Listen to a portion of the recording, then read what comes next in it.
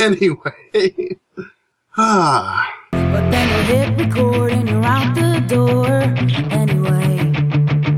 Our whole relationship is a CD skipping away.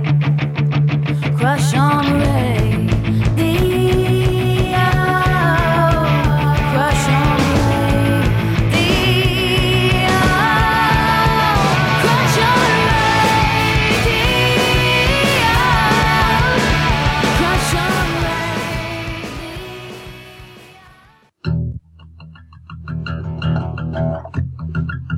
Guitar? Yeah. Yeah, I could go grab my keyboard and you can grab your bass and we can have like an impromptu jam session that's going to sound absolutely terrible because you're the only trained musician. A Skype jam? Yes. One that would sound terrible because you're the only little to no trained musician. Well, self-trained. That counts. Yeah, I suppose.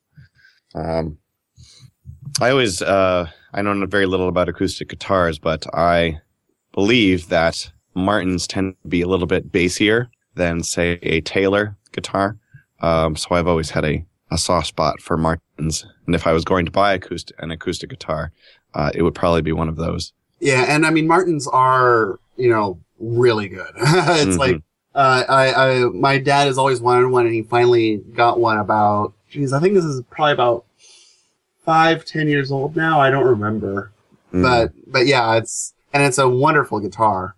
Yeah. Like great sound on it and everything. I just, and it plays great too, so. Yeah. Is it a dreadnought or a cutaway?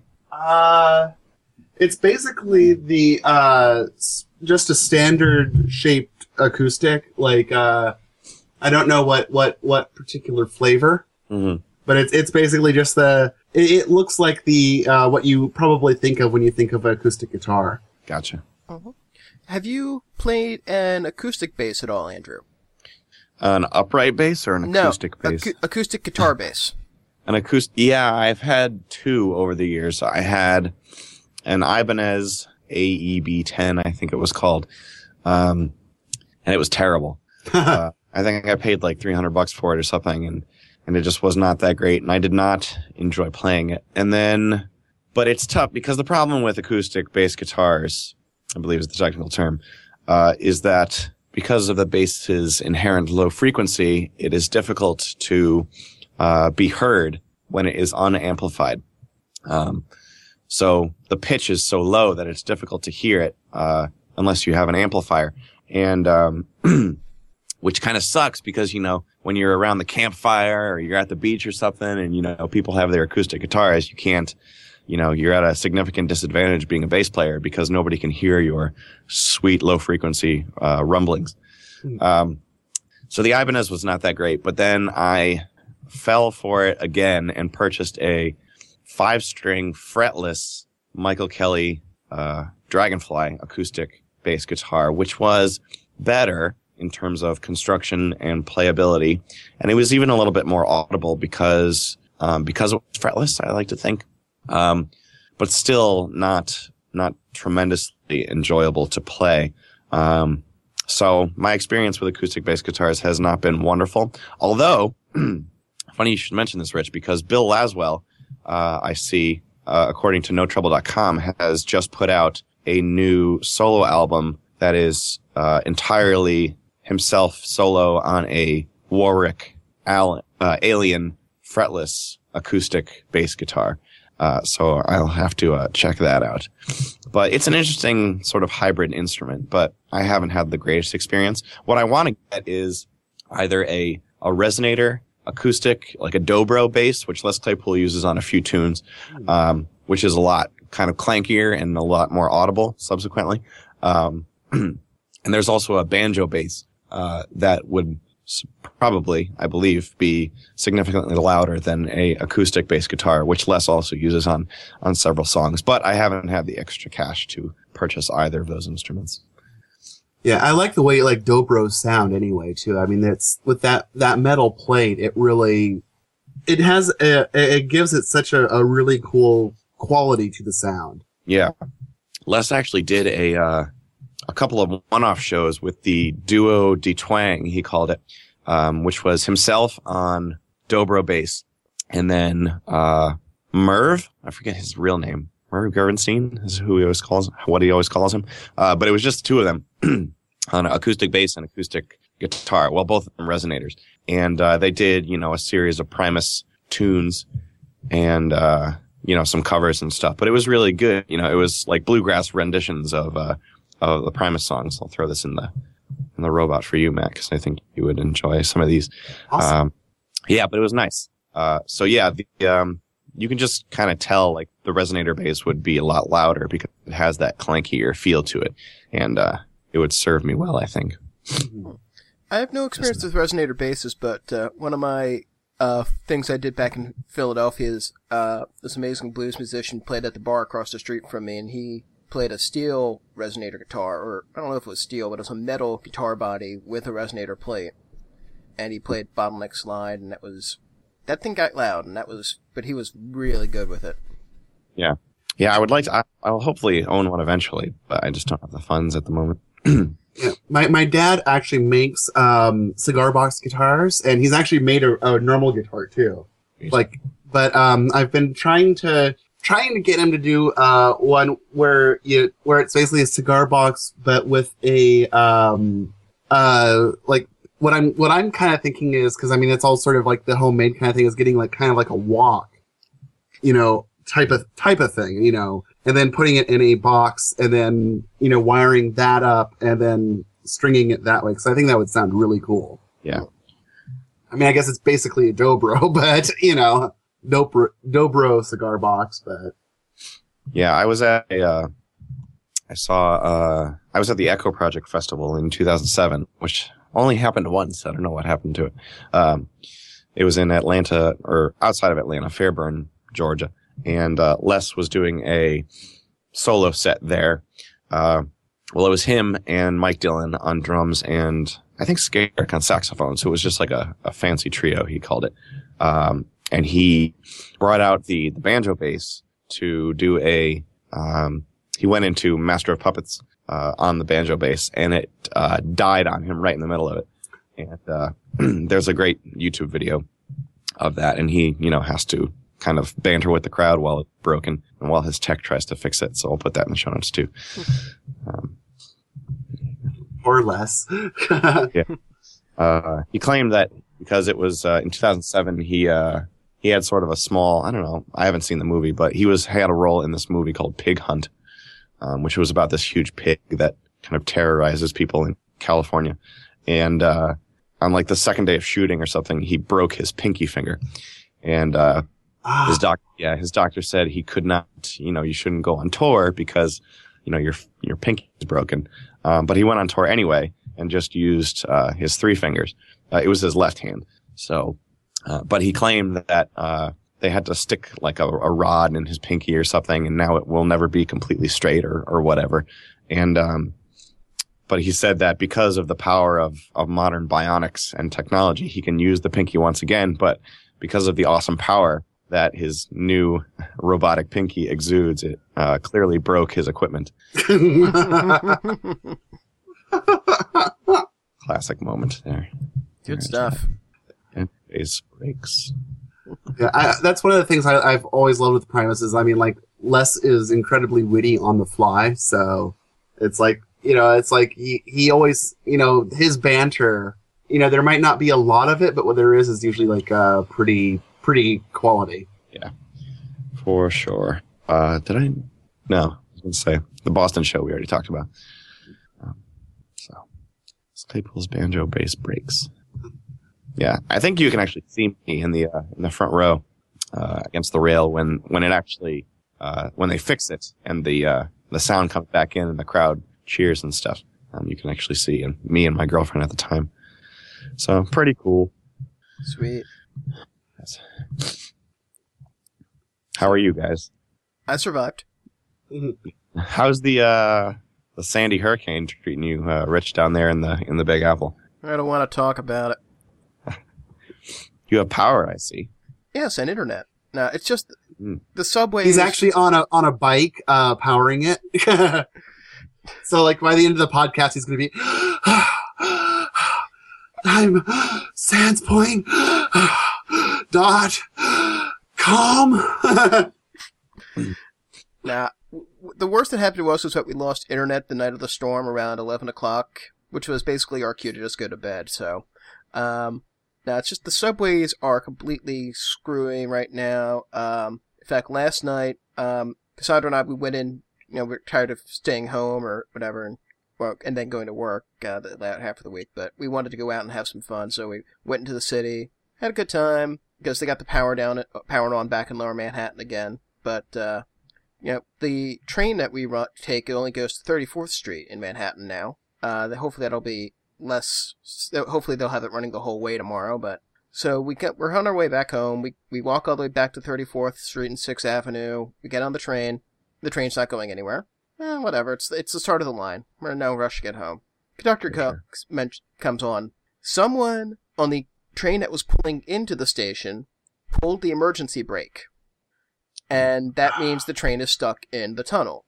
And that means that no train can get past it. And that means that no train coming in or leaving can get past it. And we were there for a good hour and a half. Oh, man. Ah. What happens when you pull the emergency brake on a public transport vehicle? Does the conductor stop it? It stops, yeah. And if you pull the emergency brake on a public transportation vehicle in any universe where people have some sanity, you will get the shit beaten out of you. Yeah, I was gonna say, it's like, I assume that, if there was an emergency when it was pulled, there was one after it was pulled from them beating that dude to death. Yeah. Basically, there was exactly one time when a passenger should pull the emergency brake in a subway car. And that is when the subway train is going out of control at top speed and the conductor is dead. Or at the very least, not in the train. So was there a reason for him pulling the emergency brake? Hell if I know. At least it wasn't but yeah, we eventually did get home, so. And then we had mead. Anyway. That's good, otherwise you'd be like, recording the podcast from the train. It'd be like that old folk song, what is it, Johnny on the MTA? Is that actually a song? Yeah. It was by, I want to say was it the Four Freshmen? I can't remember, but it was basically the joke of the song, and it was like kind of a political folk song, but it was about where they were going to charge like an exit fee on the train instead of like the normal fare. And basically the joke was that Johnny didn't have the nickel to get off, so he was stuck on the MTA forever, and his wife would come down every day to like basically, throw him his lunch and whatnot, but he could never get off the train. Because I guess his wife was too stupid to throw a nickel in the lunch or whatever. Yeah, if you can find that, throw it in the show notes. Yeah, let me see if I can. I'll Google that up real quick. It's kind of it's like I said. I mean, it's a political song, but it's a funny. Okay, it's called the MTA song. Is what it's. Kingston Trio. But yeah, it was just one of those ones where I just kind of thought of it all, when you were talking about being stuck on the train, and I don't know. I know too many weird ass songs. Nothing wrong with that. I've never been stuck on a train. Your time will come. Speaking of weird ass songs, I guess that's probably as good of a segue as we can get into our picks this week.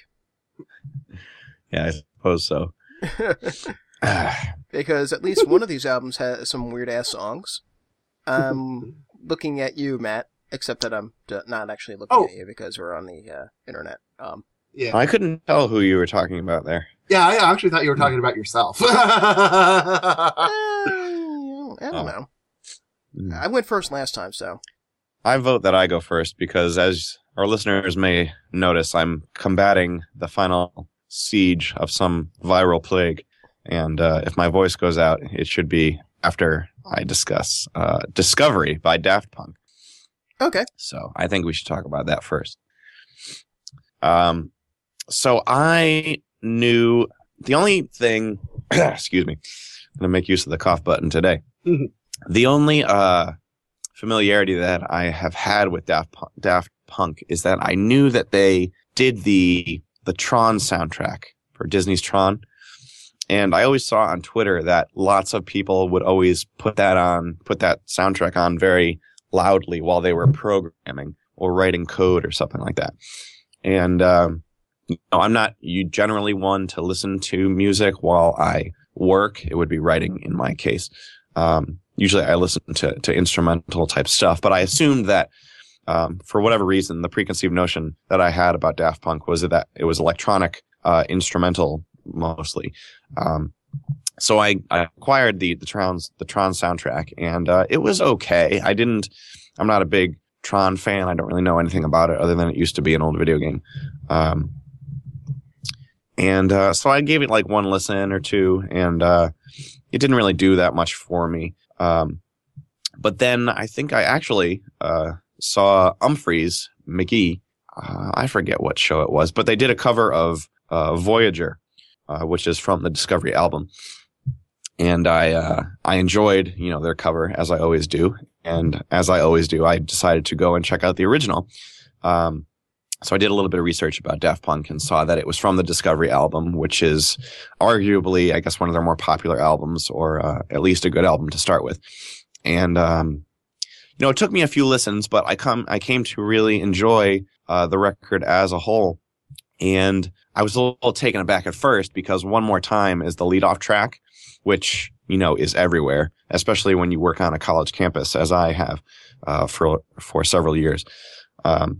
So I was a little disconcerted about that song, but I listened to the rest of the record and really sort of enjoyed it. And as we know, I'm not a big electronic music connoisseur, but for some reason this album has managed to break through and really resonate with me. The song that I picked out of all of them, and I think they're all quite good, is Harder, Better, Faster, Stronger, which we can play for the folks now.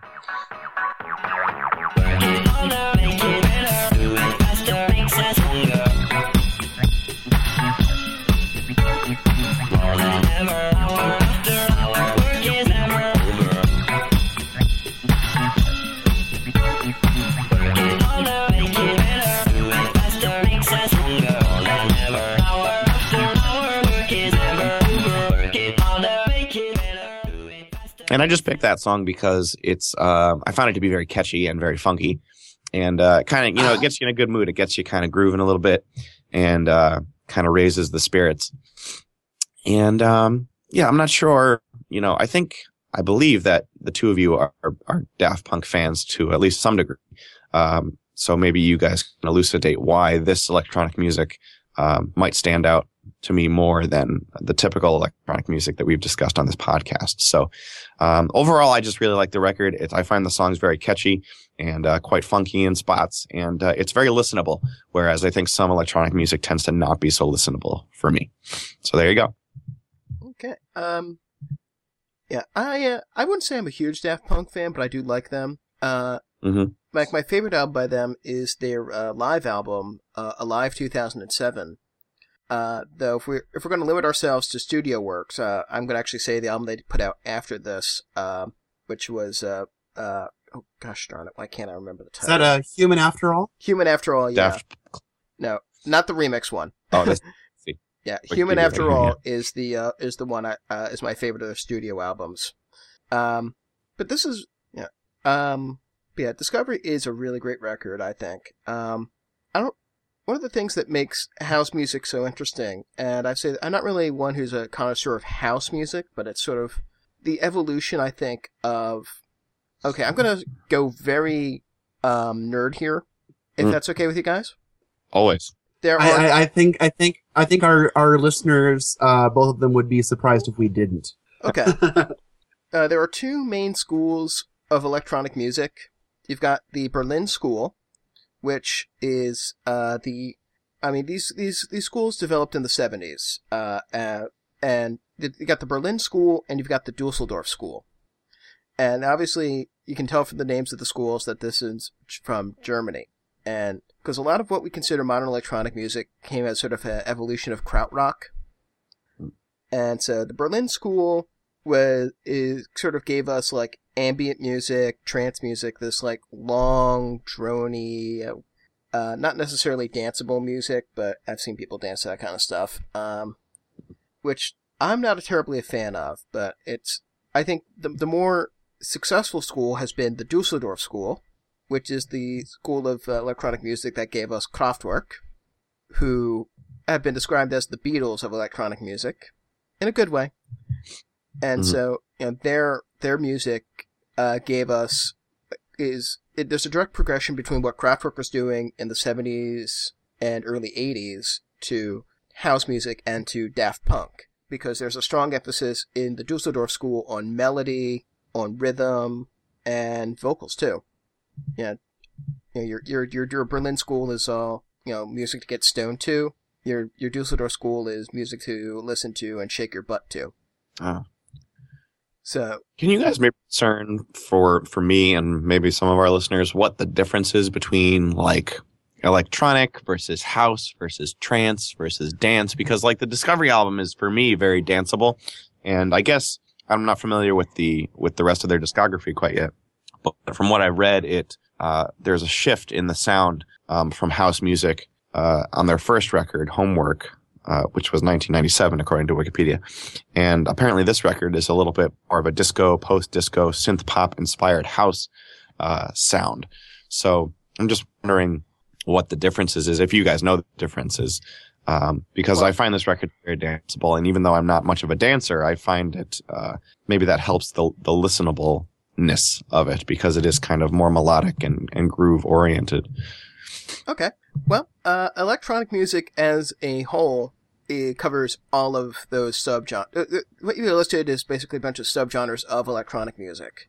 Okay. Yeah. I don't know too much about like the individual super subgenres, but like house music is more, dancey, pop, fun music. I mean, it was created for, as the name sort of implies, house parties, where people would go and get drunk and take drugs and dance. Yeah, and I mean, I think I tend to think of house as kind of the more four on the floor, boo, boo, boo, boo, kind of music. Yeah, I mean, sometimes there's a lot of variation in how in that 4/4 beat, but there is that. Well, yeah. Yeah, there's always that danceability to it. House music is fun. I think it's a good criteria. I mean, there's bad house music too, but and when you get into this stuff, there's all kinds of subgenres that basically based on around different sounds, different tempos. Got some kind of crazy shit like gabber, which is we have songs that are like a couple hundred beats per minute, which is just ridiculous. And I have no for example, if and this might date me, and I don't even know if you guys are old enough to know this reference, but do you guys know the music video for the All Your Bass Are Belong to Us? Yes, that I do know. Okay, that's GABA. For if that was like intended as GABA, and I think there is a more GABA remix of that, even where it's But yeah, it's like that do do do do do do do do with like crazy synths kind of going and whatnot. Yeah. And then you got your shit like dubstep, which is all about the bass and the and I find that difficult to listen to too. In the world of electronic music, I gravitate more towards the stuff that's fun and danceable. Yeah. Which kind of makes my pick this week a little bit of an oddity, but we'll get to that when we get to that. Yeah. I think that's one of the reasons why I like the Discovery album, because it is quite fun. That's a good way to describe it. Yeah, and I find most of Daft Punk's discography to be that way. In fact, Alive 2007, which you really need to hear, Andrew, is one of those albums that I put on whenever I need a lot of energy to do something. There's like the small selection of records I have on my phone that are just like my emergency, get my blood pumping music. There's the newest Devo album, Something for Everybody, is one of those. Number One in Heaven by Sparks, because I think, Matt, you'll agree with me, when those bass synths start on Transfer the Human Race, if that doesn't make your blood start pumping, nothing will. Yeah, the ding ding ding ding ding. and then the drums kick in. I'm trying to think of some other ones that are just really guaranteed to get my blood pumping. Early Poly-6? Actually, I find that the Poly-6 record that really gets me going the most is We Ate the Machine. See, I know for me, a lot of times it's like Noi is like the one that I'm just sort of like, yeah, it's musical speed almost. Yeah. And yeah, there's probably a few others in here that I'm just can't really think of off the top of my head, but yeah, that's the great thing about that kind of music, especially that kind of electronic music that Daft Punk does, that it's really high energy, really gets you moving, and yeah, it's fun. And there's nothing wrong with that. Yeah. No. It's interesting that you mentioned that Human After All is your favorite Daft Punk record, because I'm just perusing the Wikipedia entry, and it says that one of the guys, I don't know how to say his name, Van Galter, has stated that the album is an attempt to discover where human feelings reside in music, which sounds good. He later commented that we felt like the third album was about this feeling of either fear or paranoia. The record is not something intended to make you feel good. So I haven't heard the record, but is it more of a darker, like, is it still fun despite being something that is supposedly about fear and paranoia? I'd say somewhat. So. Yeah, it is a lot darker, but I mean, it's still pretty good. Yeah. It's not nearly as fun as, say, Discovery or Homework, but yeah, it's not really a full on downer either. It's a really good record. Mm-hmm. Are you guys familiar with the first record? A bit, yeah. It's not my favorite by them, but Around the World is a damn catchy song. I mean, it damn well has to be, because it's a 7-something minute song with the only lyrics being around the world, around the world, around the world, around the world. And it takes work to make something like that stick in your head without driving you nuts. Yeah, like I tend to, I like Homework okay, but yeah, it's not my favorite. I kind of tend to think of it as sort of like an album by a band that has a lot of potential. If that makes sense. And I think that, that they have definitely shown their potential and embraced it. And like, I think, I tell you the truth, I think Discovery is kind of like their first masterpiece, which, seeing as it's their second record, worked out pretty well. Yeah, for sure. I just put, Humphreys puts all of their, shows up for download, soundboard quality and stuff. And, I just put their performance of Voyager, from the Best Buy Theater in January of this year, in New York City, in Dropbox for you guys to check out. So I think you'll enjoy it. It's a well done cover, as all of their songs are. So Best Buy Theater. I know that's right by where I work. Spooky. Formerly the Nokia Theater, yes. Okay. By the way, have you seen the film that Daft Punk made for Discovery called Interstellar 5555? I have not. I have not. I saw that it's mentioned in the Wikipedia entry. It's really cool. It's an animated anime film by the guy who did Space Station Yamato and like a lot of really like classic anime, And it's the entire album, and it's like basically about this interstellar pop band that ends up getting kidnapped and brought to Earth for like kind of like mind control purposes and stuff like that. And there's no real dialogue in it. It's the entire soundtrack is pretty much the album. And it's pretty good. I mean, it's not the greatest thing in the world, but it's definitely enjoyable and definitely worth, seeking out. It's Leiji Matsumoto is the name of the director. Okay. So if any of you are anime nerds, you're going to be all like, yeah! Not a huge anime fan, although I spent some significant time with the Pokemon animated TV series when I was into Pokemon.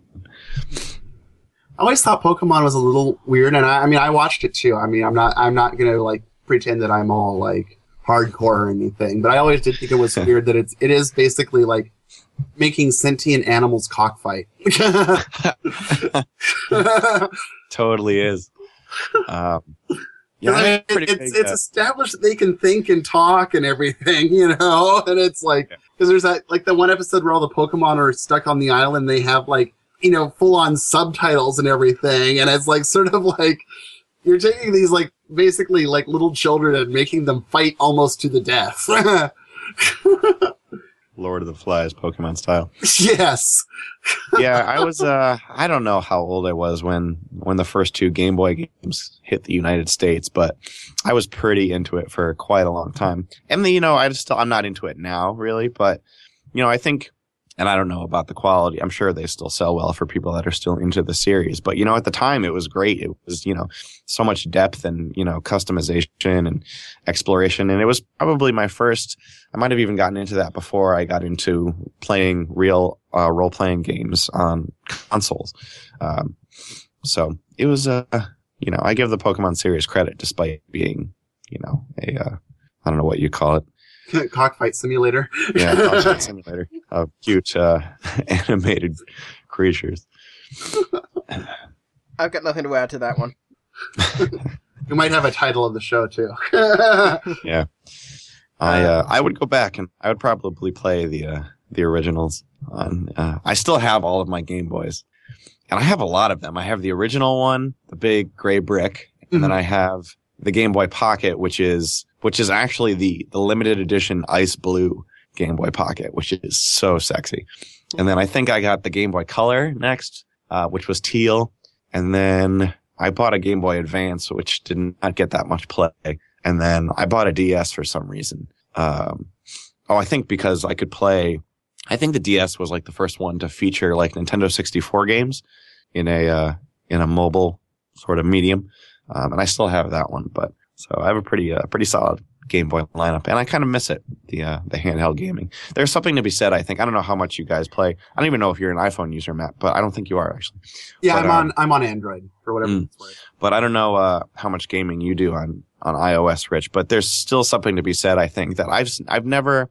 I mean, I've downloaded plenty of games for iOS, but I think there's something to be said for tactile buttons as opposed to playing games on a touch screen. Even like I can't think of any, but even like playing like a Super Nintendo game or something on an emulator is not the same as playing it with a controller with actual buttons, and the experience is significantly different, if you ask me. Yeah. My question to you, to wrench this conversation slightly back to music, is no. Since you're such an avid video gamer, are you familiar at all with the chip music, chiptune scene? I want to say no. And you say that I'm a big gamer, and I'm significantly less of a gamer now just because, adulthood gets in the way. And I don't know how people find the time to dedicate hours of their lives to playing video games. But I did have a very large video game phase in my youth, and I loved it. And I wish I had the time to spend and to keep up with the industry like I used to. But no, I'm not familiar with the chip scene. However, I am a big fan of video game music. And I don't know if I mentioned it on the show before, but there's a YouTube user. And Rich, I'll let you explain what you're talking about in a second. But forget video game music. There's a guy that like has like a 200 video series on YouTube. And right now, I'll put it in the show notes. But it's like 200 videos, and each of them is like 10 minutes of various video game soundtracks. And I'm a huge fan of those. They just, really bring me back to my youth. And especially I have in my iTunes the soundtracks to Final Fantasies 7, 8, and 9 and Chrono Cross, which are 4 of my favorite games at the time. I still put them on a fairly regular basis and bask in the glory of my childhood. Anyway, no. It's just music. Okay. Well, chip music is this electronic music subgenre, and we go full circle. But the instruments used, what these people do is typically they take old Game Boys, other portable gaming systems. Some people actually use old Nintendos or Sega systems and this and that, and with running custom software to create music using that same sound palette as the video game music of your childhood. Yeah, so if you really like, the sounds that made up the music in your video games, this is the sort of thing you'd be interested in too. It's its own like micro genre, because there's stuff in there that's melodic, stuff in there that's harsh, stuff in there that's like almost like industrial music, but it's all done in that sort of 8-bit or sometimes 16-bit palette. Yeah. And I've got some. It's not something I'm huge into, but I have a couple friends who are into that scene. Yeah, I'm a fan of 8-bit music, and I think that, you know, speaking of Umphreys has released a couple of their tracks in 8-bit format, which is really cool. And when I saw them at the Calvin Theater, I just saw them on Thursday at the Calvin Theater, one of the best shows I've ever seen from them. We can talk about later. The show is kind of running long. But they brought out a guest musician of theirs who like specializes in transforming songs into that sort of 8-bit Nintendo Entertainment System style. And it was pretty cool. So yeah, I'm a fan of the 8-bit music and, you know, everything beyond that as far as video game soundtracks go. And I just threw in the robot a link to dachip.com, DACHIP, and I'll throw that in the show notes, which, bringing things completely full circle, are a couple of cover albums by, like, they're kind of tribute albums, but they're 8-bit chiptune cover albums of Daft Punk. Nice. So there you go. This is going to basically be the entire episode if we don't move on to the other picks too. Sorry, go on. Rudo is a YouTube user that he's got. If you go to his profile there that I just threw in the robot, he's got like 4 volumes of the music of video games, and they're all there's, you know, he's got like 600 videos altogether of all different kinds of video games, from, you know, Nintendo. He's got Mega Man 2 is the first one, all the way up to, you know, modern video games. So it's great. I love it. Cool. Yeah. So since my pick was also electronic, do you want to go first, Matt, and then we can have a nice electronic sandwich around Katzenjammer, or? Yeah, that works. Katzenjammer is my pick this week, and I went from their first album called Le Pop, which is currently the only one available in the US. They've got another one called A Kiss Before I Go, and I am doing the research for this thing. I found they actually just did a live album and Blu-ray, in Europe only, of, A Kiss Before I Go live in Hamburg. So, neat. I can give you a couple of guesses to what I'm probably gonna have to order from Amazon UK. But, I love Katzenjammer. They are a quartet of Norwegian multi-instrumentalists. And it's kind of funny because, like, they pretty much all can play about everything. And even in the band, there isn't really, like, a dedicated, you know, person for any instrument. It's like they swap all the time. It's, you know, it's like on one track, one of them will play the accordion, the other track, another one will play the accordion. They, you know, move the balalaika bass around. It's really cool. The track that I chose was, Play My Darlin' Play, which I had to think of because I was like, either that or Tea with Cinnamon, and I couldn't remember which one I chose. And if you had asked me last night, I would have bet money that I had chosen Tea with Cinnamon, but I did not. So, and that's not like a diss on Play My Darling Play. It's just a matter of that there's so many great songs on this record that it's sort of like, you know, which one is the favorite? It changes from day to day. But anyway, here is a bit of Play My Darling Play. In the frightened fighter's face. Another day's morning in life's busy race. He looked into her eyes before he spoke. He said, "Play, my darling, play. Don't you put yourself on the throne no more.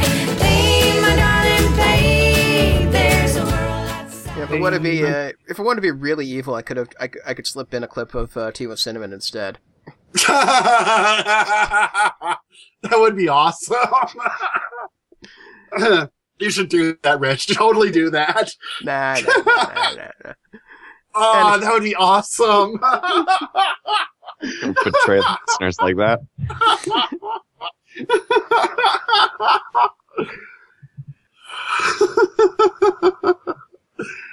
Anyway. Okay, I'm calmed back down, so I can actually go back to talking now. I think. So anyway, though, that was Play My Darling Play, and Or was it? or was it? And I just love this record. Basically, how I got turned on to them was through work. At my work, we make these like kind of compilations of songs that are will be potential hits, and there's even there's a disc that's specially formulated for the UK. And I mean, there's a lot of crossover stuff, of course, but there's a lot of stuff that's like kind of, Europe only. And one of those Europe only tracks was Katzenjammer's Demon Kitty Rag, which is also on this record. And I said, well, that sounds interesting. I just played it because it's sort of like every so often it's sort of like you get stuff that you don't know at all, and it's like there are worse ways to kill 3 minutes, and if it sucks, you can just turn it off immediately, of course. Mm-hmm. So anyway, I threw it on. I was like, oh my god, this is like completely my thing.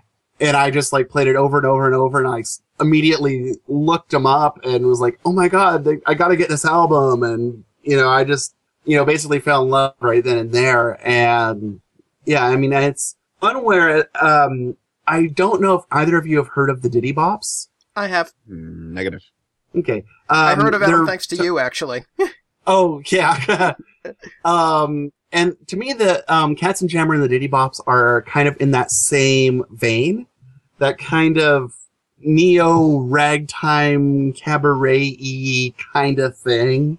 I mean, it's like I think there is kind of like a divide where like the Diddy Bops are kind of more of the, historically the more American side of that kind of genre, and Katzenjammer are the more European evolution of that genre. Like, it's just the way that the similar musics can kind of diverge. And I'm not even talking nowadays. I'm talking, back in the 20s, where this is very much, from which this is very much inspired.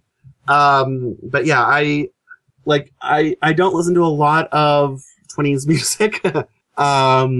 And I guess like the handful of 20s music I listen to is what is, termed by, one of my friends, Nick Morrison, who's at, DJ at, KPLU, here in, Western Washington, as that R crumb shit. And I don't really think that, Katzenjammer or the Diddy Bops are either really fall into that category of, that R crumb shit, but I could at least see like maybe R crumb, like, finding some modern music that's not entirely horrible, or at least for his taste. But yeah, I love Katzenjammer. Definitely get, their album Les Pop and, start bugging people so the other, albums will be released in the US. And yeah, that's your homework for today if you like whatever song it is that Rich put in. And I enjoyed the hell out of this album. It's the sort of thing I've been meaning to get more into. I mean, I know you mentioned the Diddy Bops, and reminds me a little bit of another record that I picked up on your recommendation, which was the Bandana Splits. Yeah. But they're much more a period piece, despite being a contemporary act.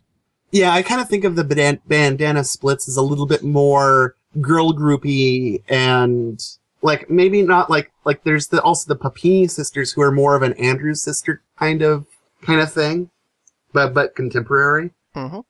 So yeah, I there's a bit of that retro throwback that they're all kind of doing different flavors of retro. Yeah. So but yeah, it's sort of like you get kind of a cross between the Bandana Splits and Google Bordello, if you're familiar with them.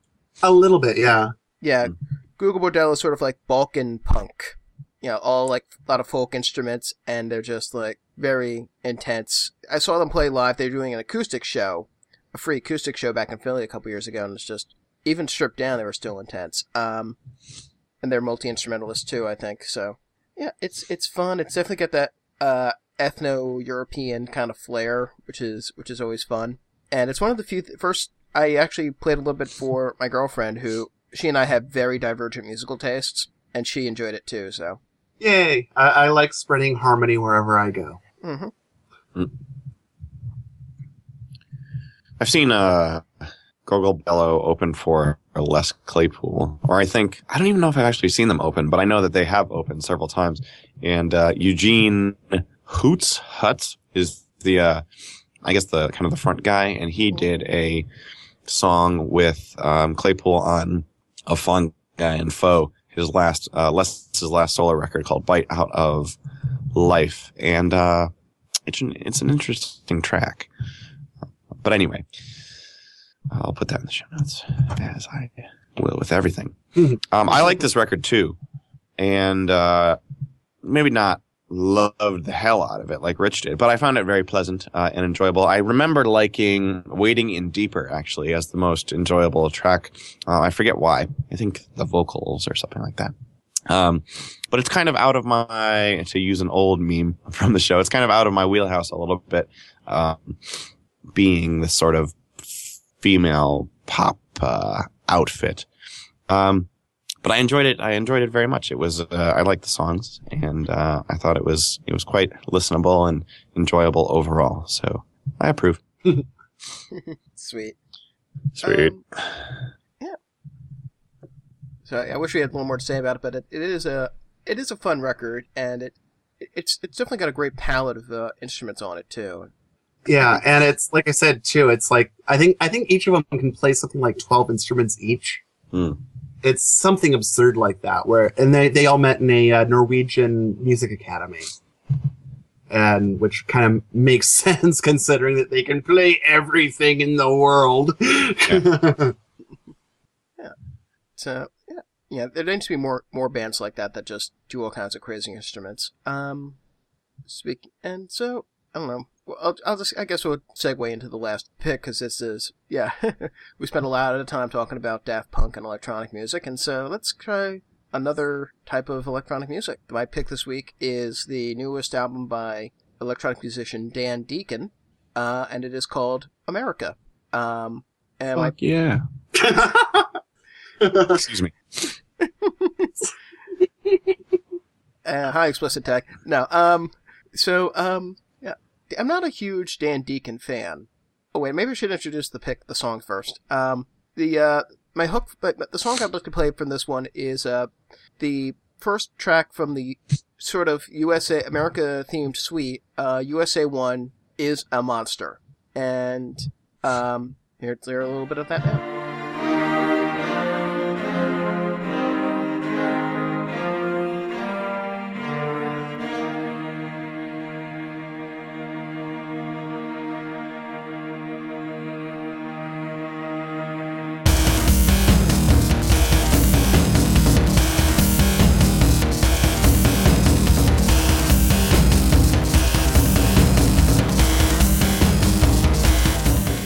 Suck my dick and suck on my balls.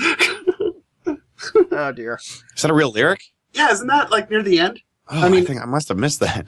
I mean, of America, fuck yeah, not. Oh. I was like, Dan, shame on you. I'm gonna cut. Oh, that is so getting cut. So Yeah, leave it in. Yeah, I'm not a huge Dan Deacon fan. I've tried checking out some of his older stuff. I've got the album of his Spider-Man of the Rings, and I just found it a little too. What's the right word? Because it's been a while since I even listened to it. Kind of like just harsh and glitchy, but I've heard so many good things about America, and it's sort of like a change of style for him. So I figured it'd be worth checking out, and it's a much lusher. It's still got some of the harsh elements of the stuff from earlier, but it's much more subdued, I think. And it's a much more pleasant listen, and if he continues in this direction, I'm really going to be impressed. There's actually also non-instrumental instrumentation, non-electronic instrumentation on this. There's some orchestral bits, which I found very pleasing. I'm a sucker for juxtaposing acoustic and electronic instruments. One thing I'd love to do is learn to play acoustic guitar and develop my electronic music making skills and combine the two. So, hey, we're back to acoustic instruments. Boom. So I just thought this was a very gorgeous, very lush piece of music, and it seemed like a good also counterpart to, or contrast to Daft Punk, so. Mm. What Yeah, do you I think, enjoyed Zach? this quite a bit, and but it's interesting because it kind of represents the struggle that I have with electronic music, and that is that sometimes it's very listenable and sometimes it is significantly not listenable. And like when I put on the first track, Guilford Avenue Bridge, I was like, oh God, this is going to be loud and noisy and abrasive. And I think harsh was one of the words that you used, Rich. And, but then I got through that one and I was like, all right. And then it got to, True Thrush. And I really found myself enjoying that song because it is a little bit more melodic and subsequently a little bit more listenable. And, skipping through it really quick. I think I enjoy the background harmonies and stuff, and it just is a little bit more pleasant to the ear for me. And so for the record as a whole, kind of had those kind of more harsh moments and those more melodic and enjoyable moments. And for me, I like the more musical and a little bit less noisy. I'm just looking at the Wikipedia article as I do, and it says that Rolling Stone's John Dolan gave the album a mixed review, writing, "The most enjoyable bits here are the least grandiose, like the zippy pastoral True Thrush." And I think that's kind of an interesting point to make because USA 1 is a Monster tends to be kind of sweeping and feels more grandiose and a little bit harsher, or at least a little bit more dissonant than something like True Thrush. So overall, this is a record that I'm going to need to listen to again. And I'm sure once I become more familiar with it, I will probably come to enjoy it even more than I did the first time. But I like the sense of, it's called America, and there's that great photo of Lake Placid on the front. And so you kind of have this feeling of landscapes. And the album itself kind of evokes this concept of soundscapes, which is kind of a nice dichotomy relationship trope. So I like it. This is a record I'm going to put on again and hopefully become more familiar with and subsequently enjoy it more, I hope. Cool. Yeah, I dug it a lot too. I actually had it already, but I hadn't listened to it yet. So I listened to it. And yeah, I dug it. I mean, I've been at least sort of familiar with Dan Deacon anyway. Like, on one of his early ones, like he did this song that I don't even remember the name of the song, but it's like, it sounded like cats meowing, but it was like in a cool way, not just, setting up a mic in front of a cat and letting it go to town, but I mean, in a musical way.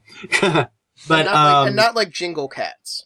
Right, yeah. Meow, meow, meow, meow, meow. But yeah, I'd known Dan Deacon before, and but yeah, I really dug this. This was like a little bit different than I was expecting too, just because like this one was like I got like way more of an Eno vibe from it, and I mean especially the kind of quieter Eno, of course, not stuff like King's Lead Hat or whatever, but more like another. But just sort of a yeah, and then kind of a weird combination of Eno and Sufjan Stevens. Because it again had that like orchestral quality that the Sufjan had, but also in that kind of weird indie way where it just seems kind of like they're like, I think I kind of stumbled there too, trying to describe what I mean, but it was just sort of that where it has this kind of homemade quality, even though it's orchestral.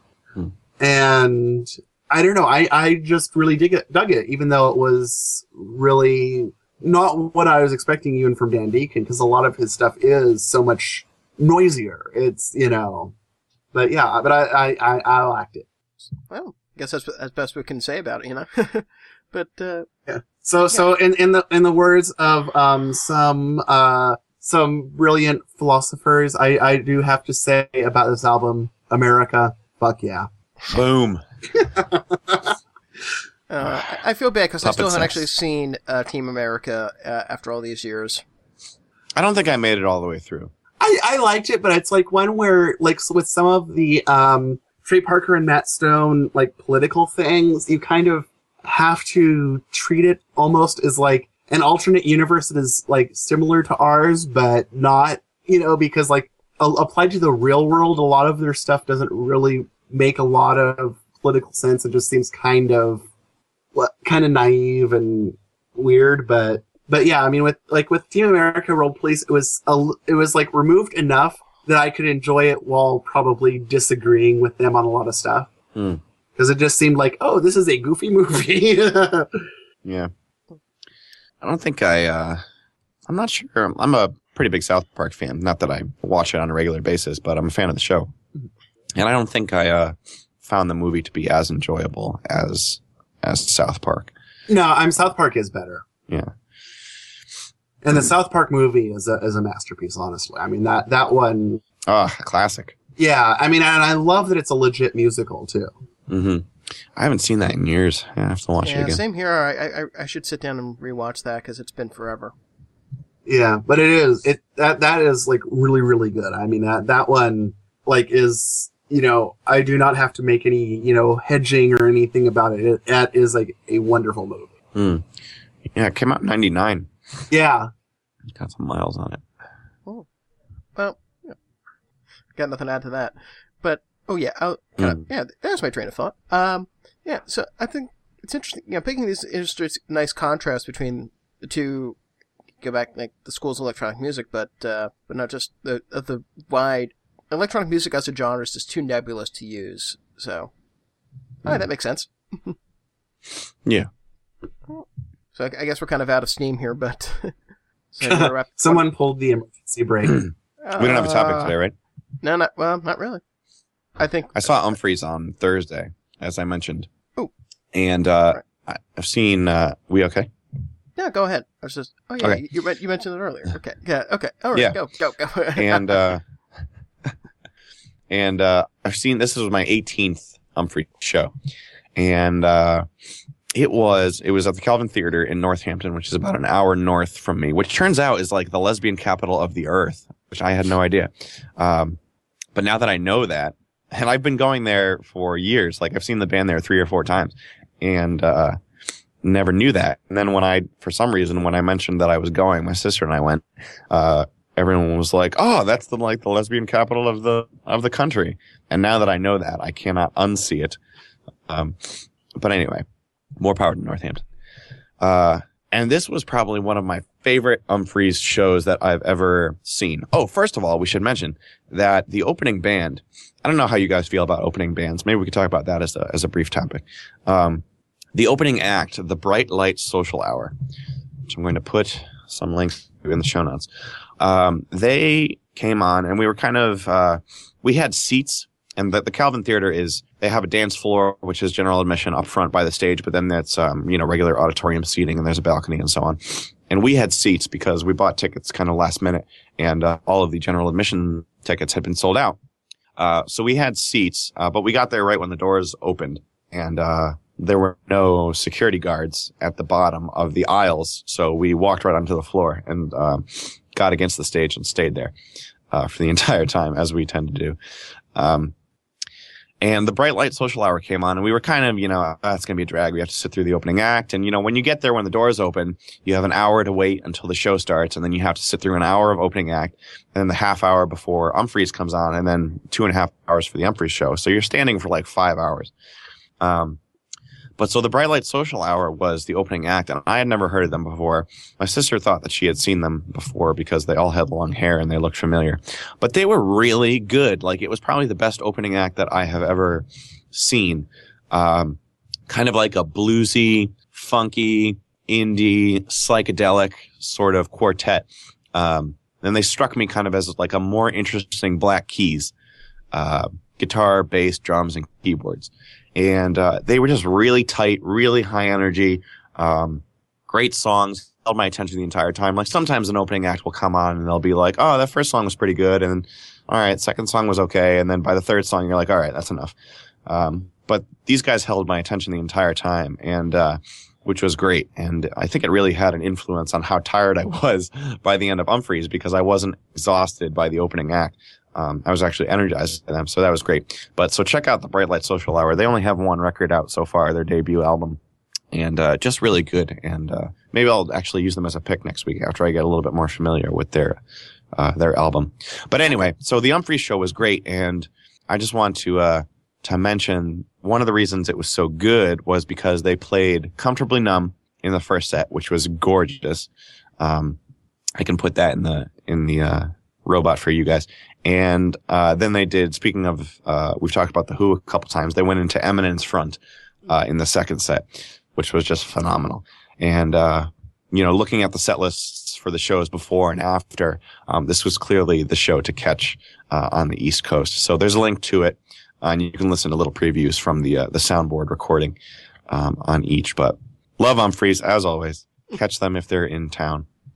And there you go. Speaking of opening bands, you mentioned, first song's usually good. Second, I always give an opening band 3 songs unless they're really atrocious. Mm-hmm.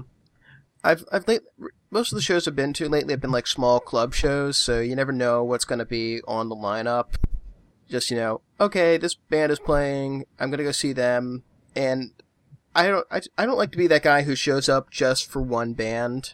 Though I did do that this past week, but whatever. Not this past week, but the week when I saw 3 shows. So, where was I?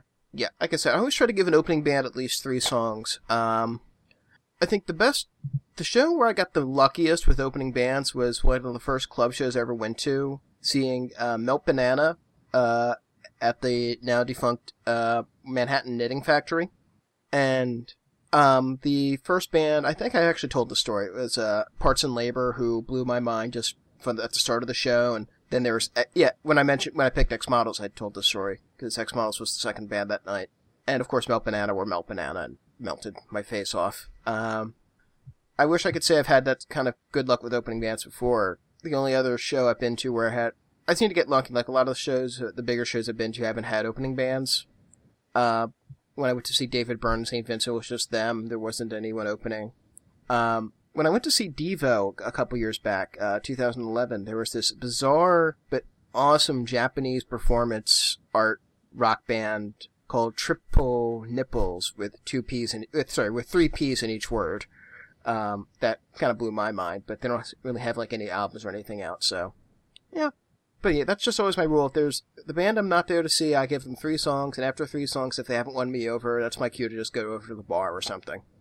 Yeah, I for me, it's like I like the concept of opening bands, and I there have been like some really cool ones, I actually was turned on to a band called Kato from seeing them, because like there was like a show where it was like the lineup was Kato, The Apples in Stereo, who I was there to see, and then Clinic, who, to tell you the truth, I didn't really care for at the time. I think they've gotten better, but it's still not really my thing, But anyway, though, I mean, we got there for kind of, I think it was like either about maybe halfway through, or maybe like just as they were starting of Kato, and was like fucking blown away, and just fell in love with them, bought the records and everything. And the Apples did a really great show, and then we bailed during Clinic, but we gave them the 3-song rule.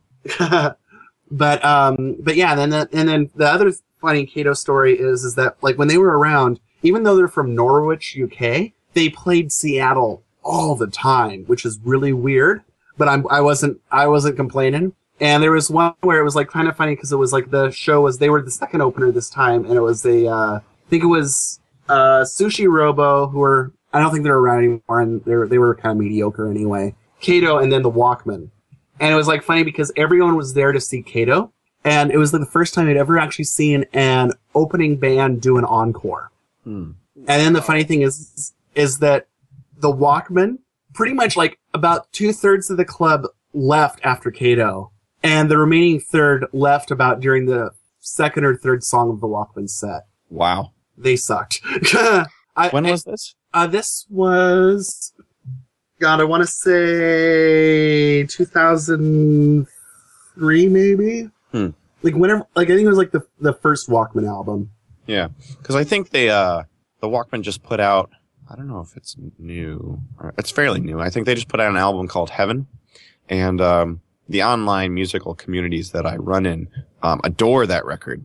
Yeah, it's really weird how the Walkmen have become like beloved somehow, because I mean, maybe I haven't listened to them because like they're, you know, that show just turned me off on them, and they just seemed like slimy A&R guys anyway, like on stage, and they just had this kind of vibe of, you know, we're slimy A&R guys that we, you know, put together a band to make money, and I don't even know if this is true or not. This is just the vibe that they gave off. And so it's like really kind of weird that they've become like this real band and stuff, because they fucking blew that night, you know. Like, what do you mean by A&R? Artists and repertoire. The guys at record labels who sign artists who are all like, oh yeah, we're gonna give you the world. Da, da, da, da, da, da. Oh, we lied. You owe us $50 million now. Yeah. Heaven is the record that I'm thinking of, and it was released in 2012. And people love it. I think I have it, but I think I got through a couple of tracks and I was like, and kind of forgot about it. Yeah, so. I've never gone back to the Walkmen. I've got no desire to. I just find it weird that like this shitty band that, you know, you couldn't pay people to stay for, you know. But yeah, it was really funny because it was like very clearly the bill was misdone. You know, it's like, because like, you know, Kato got this really great response. They came back for an encore, which is unheard of for an opening band. And then it cleared out as soon as they were gone. So, but yeah, but in general though, I mean, there have been a lot of shitty opening bands that I've been to, of course. Like I think I've told the story of Passive Aggressive Fist before. But yeah, but like in general, I try to go there for the opening band unless I know them beforehand and I know that they suck. Yeah. But I mean, that said too, I also really do like the an evening with kind of thing too, just because, well, sometimes you just want to see the band and you're just sort of like, you know, I don't want to have to stay for another hour to, you know, sit through something which may or may not, you know, suck. And I think it's just a function of getting older where it's sort of like, cause like I can't stand up that long anymore. Yeah. It's like when you, with like what you were talking about is like, like with the Humphreys show, like no matter how good they were, I would have sat in the seat because otherwise my back would be screaming about like halfway through the opener. And yeah. And cause I mean, that's like the sad thing is like, cause I remember like one time I was seeing like Shonen Knife and there was a kick-ass show and I fucking love Shonen Knife. But like, I was like kind of actually hoping against an encore just because my back was screaming. Mm-hmm. And ended up like basically they did an encore, which was awesome. And it was like a Ramones cover set. And then I sat down and like my girlfriend and her friend went over to meet the band. And I was just like, you kids go along and have fun. I gotta sit a spell. And yeah. I think the worst concert standing sort of experience was actually at that Humphreys show where they played Voyager, because it was January of this year. It was either that one or a different one. It was the one where they played Roundabout. Hang on. Okay, so January of last year, actually. And it was in the middle of January, and I think it was just my sister and I again. And, you know, it was January, and we're from Connecticut, so we took the train in. And we were wearing our winter jackets. And we got up. We're against the rail people. Like we get there early and we tend to stand or sit through the opening act just so we can, you know, reserve our spot up front. And this particular Humphrey show, we got pretty close to the front, I think. And we decided not to check our coats right away for whatever reason, I forget. Maybe because there was a huge line at the Best Buy Theater. But by the end, you know, by the middle or the end of the first set, we were dying, standing there holding these heavy ski jackets. And, you know, it was packed and, we were so hot and uncomfortable and sore. And eventually we, in between sets, we tried to go and check our coats. But the coat check was full. Like they were sold out of hangers or something. Oh, wow. Yeah. So we had to, for the second set, we, stood on the second tier, because there's like a dance floor up close to the stage. And then there's a second dance floor that's raised where the soundboard is. And then there are seats in the back. So we ended up standing, but it was exhausting standing through that whole thing. So it is sometimes nice to have seats. Like we had seats for the Boston Primus show a couple weeks ago, and it was great because number one, we didn't have to deal with any mosh pits. Number two, we could get there 5 minutes before the band started. Number three, it was an evening with Primus, so there was no opening act to sit through. And we could, you could sit down during the encore or in the encore break. And it was very nice. So getting old is painful. Yeah. Don't have the stamina that we once had. Quite. Yeah, my worst standing experience actually was a few years ago, and I went to see Thomas Dolby at World Cafe Live in Philadelphia, and they're one of those venues that's, you never know if there's going to be seats. I mean, I love the World Cafe, but some shows they're seated, some shows it's a dinner show where there's tables and seats, and you get to have food before the show. Some shows it's just general admission. And this one was Thomas Dolby and some guy, this artist named BT. Yeah, I know him. Yeah, you might have even seen the same tour. I think I missed that tour, but I do know BT. Either that or he didn't play the West Coast states. I don't remember. But either way, though, yeah, I know. Either way, yeah. I'd never heard of BT. I checked out some of his stuff online before the show, like, whatever. But I went to see Thomas Dolby because, Thomas Dolby? Yeah, and this was back before the new album was even a thing, so I'm like, I don't know if I'm ever going to see him play again. So, I went to see Thomas Dolby, and it was a standing show. And he put on a good set, but it was a long setup for BT, and my back was just freaking out and killing me. And then BT started his set, and it was like, all I could hear was bass. And this is in a venue that is really great sound quality. I've never had a problem except for that one show at World Cafe when it came to hearing anything. So I figured this was one of the first shows where I had my three song rule. So because that even applies to any band I didn't come to see. So I ended up going over to the back wall of the down. There was no seats at the bar, so I was actually too young to drink. I think that whatever. No, it wasn't too young to drink. But I sat down. I literally sat down with my back on the dance floor with my back against the raised part where the bar was for a little while, so I could get through the third song. And then I decided, fuck it, I'm not enjoying myself. I'm in pain. I'm leaving. Yeah. And the problem was that leaving meant I missed the really awesome encore where Thomas Dolby performed Airwaves, which is one of my favorite songs, with BT. Oh, damn. Because that I love Airwaves too. That's a great song. Yeah. I still haven't heard him perform Airwaves. Yeah. Was that the Soul Inhabitant tour? No, that was after the Soul Inhabitant tour.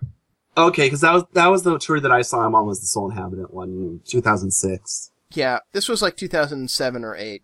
Okay. Because I definitely saw the Soul Inhabitant tour. That was the first time I ever saw him, and it was at this tiny little theater in the Poconos that I had to take the train to get to, and then bum a ride from some friends of mine who were in the area who were going to see Thomas Dolby as well. So that was fun. But yeah, just... You guys wear earplugs? Yes. I just started. All the time? Do you have special earplugs, or are they just like regular foam squishy earplugs? I actually use swimmer's earplugs. They're the plastic, kind of like silicone molded thing that have like little tears, and they fit pretty well. Okay. Doesn't diminish your experience? No, it improves it.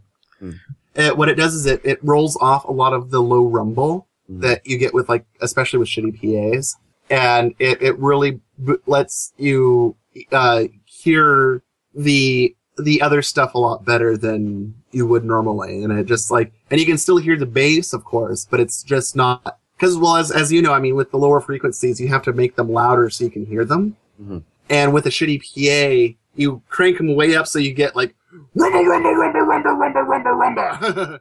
And so when you have the earplugs, it pulls out the rumba rumba rumba, and you can actually hear the band. Yeah, I just started wearing earplugs. When I went to see Nouvelle Vague, I'd just seen a fairly loud club show the night before, so I'm like, you know what, my hearing is kind of sensitive tonight. I should go pick up some earplugs. And I picked up some foam ones from a Walgreens or a Duane Reade, somewhere between work and the venue. And it really worked. I was fairly surprised. I tried earplugs at other shows, and maybe I didn't have the right kind because they didn't work. I couldn't hear anything. And so the next day, just as I'm leaving work, I put in an order for some good quality Etymotics ones. They're not the swimmer's kind because they actually do have a hole that runs through them. But they got that triple flange thingamabobber. And I actually bought 2 pairs because Cassandra, she doesn't like she's not fond of like really, really loud stuff at concerts, especially the crowd at some shows. They get really loud. And I was actually pleasantly surprised just with the foam earplugs during Nouvelle Vague. I remember I didn't know they were going a second encore, so I took mine out just before they came back to do their second encore, and I just like, holy shit, there's a whole bunch of people in this room. Yeah. Yeah, I mean, that's the thing I love with the earplugs is that they really do pull out a lot of the stuff that you don't want anyway. You know, like the crowd and the rumba and whatnot. It makes it, to me, it makes it so much clearer. And I'm always like surprised when like, you know, I'm like, oh, do you want to get earplugs for the show or whatever? Or you want me to, you know, loan you some of my extras or something? And they're like, oh, no. And it's like, oh, okay. Yeah. I'll be here enjoying the show. Yeah, my dad has always been a proponent of earplugs, and I have yet to really use them, but I'm starting to think that maybe it would be a good idea. So if you guys have recommendations, like Rich, if you want to put those Eddie, whatever you bought, in the show notes, I'd be interested in your recommendations, both of you. Yeah, I usually just use what are the brand name is Heroes, like Hear, like HEAR. Yeah, and I just use like the cheap Smears ones because they do have the hole in them, but it doesn't seem to matter that much because with the 3 flangey dealy, it tends to fit your ear better anyway. So I see. You know, the hole doesn't seem to matter too awful much, and the hole doesn't go all the way through; it just goes through the peg, I think. Yeah. So I hurt my finger the other day. Yeah. I'm looking at my Etymotics and the hole looks like it does go all the way through. Oh, okay. I hurt my finger the other day, and it was inhibiting my bass playing. And you know, I was it just made me realize, like, my hearing, you know, being a musician and a huge music fan, my fingers and my ears are very important to me, and if I lost either of them, it would be devastating. So I'm starting to thinking about being a little bit more cautious about them. Yeah, don't blame you. Yeah, but I mean, and the thing is like, because like the very first time I did earplugs, I was sort of like, this is gonna suck, but I can always take them out. And then I was like, just like shocked that it actually made it better, and I wasn't deaf after the show. Because I remember like this time I saw the Movie Giants, I was like, man, that was awesome! I know, right? What? Yeah, I remember waking up the next morning after seeing Nouvelle Vague and like, oh my god, my ears aren't buzzing as much. Because you know that after seeing a band, you know, you get home and it's not the ringing of tinnitus, it's just that like sound. Yeah. Yeah, I've never had a ringing too badly. I mean, I've had a little bit of the buzzing after a show, but nothing that, you know, didn't go away shortly thereafter. But still, better be safe than sorry.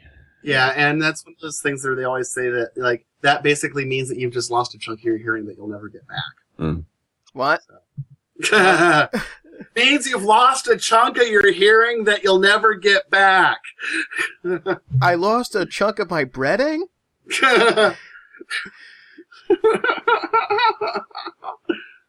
And I'll never get the rack? Okay. We beat that one on the ground. You guys want to let's wrap this one up, I guess, because it's going to have an hour and a half.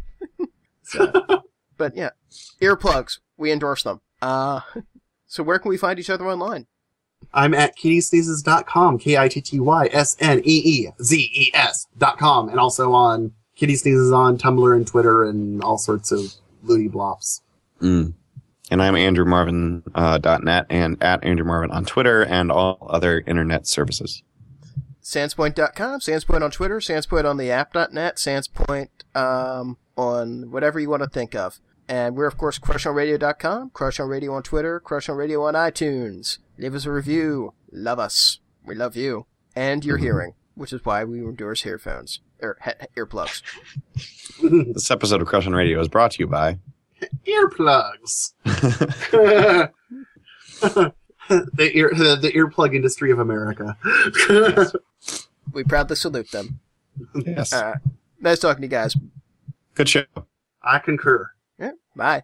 Bye. Bye.